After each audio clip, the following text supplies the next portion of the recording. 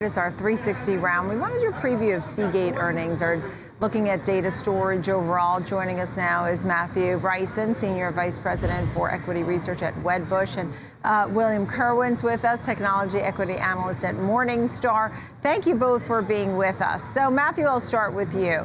Tell me about your thoughts in the big picture way. Of course, we're waiting to hear from Seagate, but looking at overall, Matthew, this group too. Yeah, so I think more and more, Nicole, this group has become tied to enterprise spend. So you think about Seagate in the past, and a lot of their products ended up in your PC, and obviously PCs have been weak, but really their business isn't so much the client side anymore. It's really enterprise, large data centers, and their demand remains extremely strong. If anything, the manufacturers trying to supply data centers just can't get enough parts, and so they're under shipping. And so I think from a fundamental perspective, through the back half of this year, despite macro concerns, that they've got a relatively strong picture ahead of them. Right, overall. And what do you think, William? What are your thoughts? Yeah, so when we look at Seagate, we're really focused on their mass capacity drives for these data center applications like Matthew was talking about. So, there's a lot of talk about a replacement cycle in data storage going from these hard disk drives or HDDs to the faster solid state drives or SSDs based on flash memory chips. Now, we see this as an ongoing trend in consumer applications, but we don't expect it to happen in these large-scale data center and cloud applications in the medium term. We really see long-term demand for these mass capacity hard disk drives where the cost metrics really favor HDDs over SSDs in these cloud applications. So what we're looking for is data center build-outs, expansion of cloud applications as really being long-term fundamental drivers for Seagate's revenue.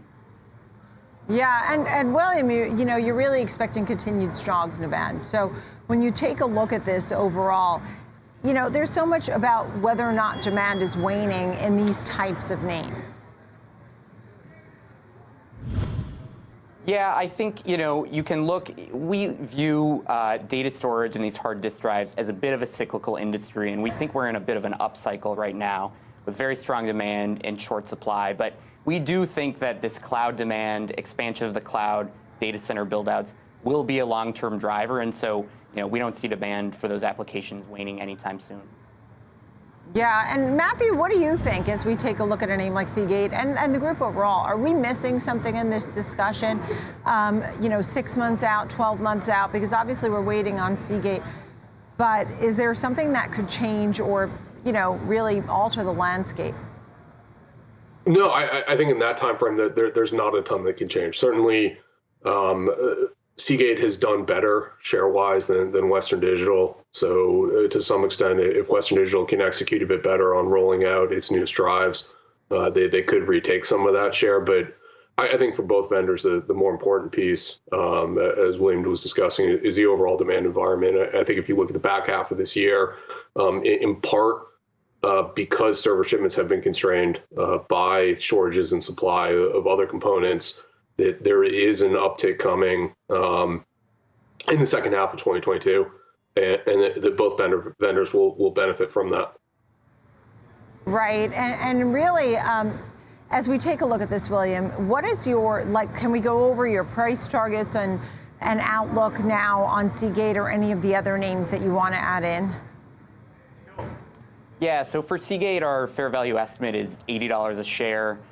We've seen the share price definitely come down since the start of the year. Now it's trading a little bit closer to our fair value.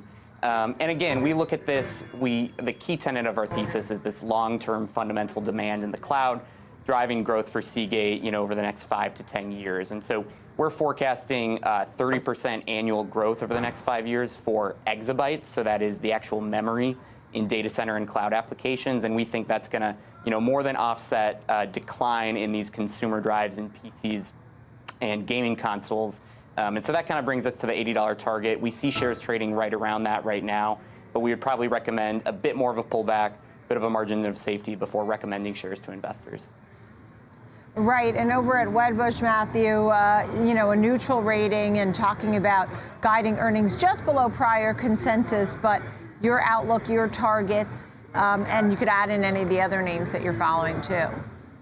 Yeah, definitely, Nicole. So our price target is 95. With regards to Seagate, I think my primary complaint has been less to do with their business prospects and more to do with their valuation. So you look at some of the other commodity component names, something like a Micron, something like a Western Digital.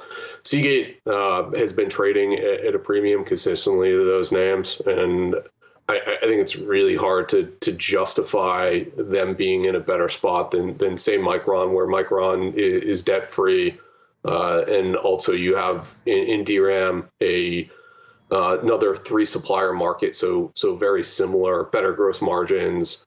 And so my primary objection to Seagate has not been about what its fundamentals might look like, just that I think there are some stocks that have more attractive valuations in the group. Yeah, Matthew Bryson, Wedbush, William Kerwin at Morningstar. Thank you both very, very much.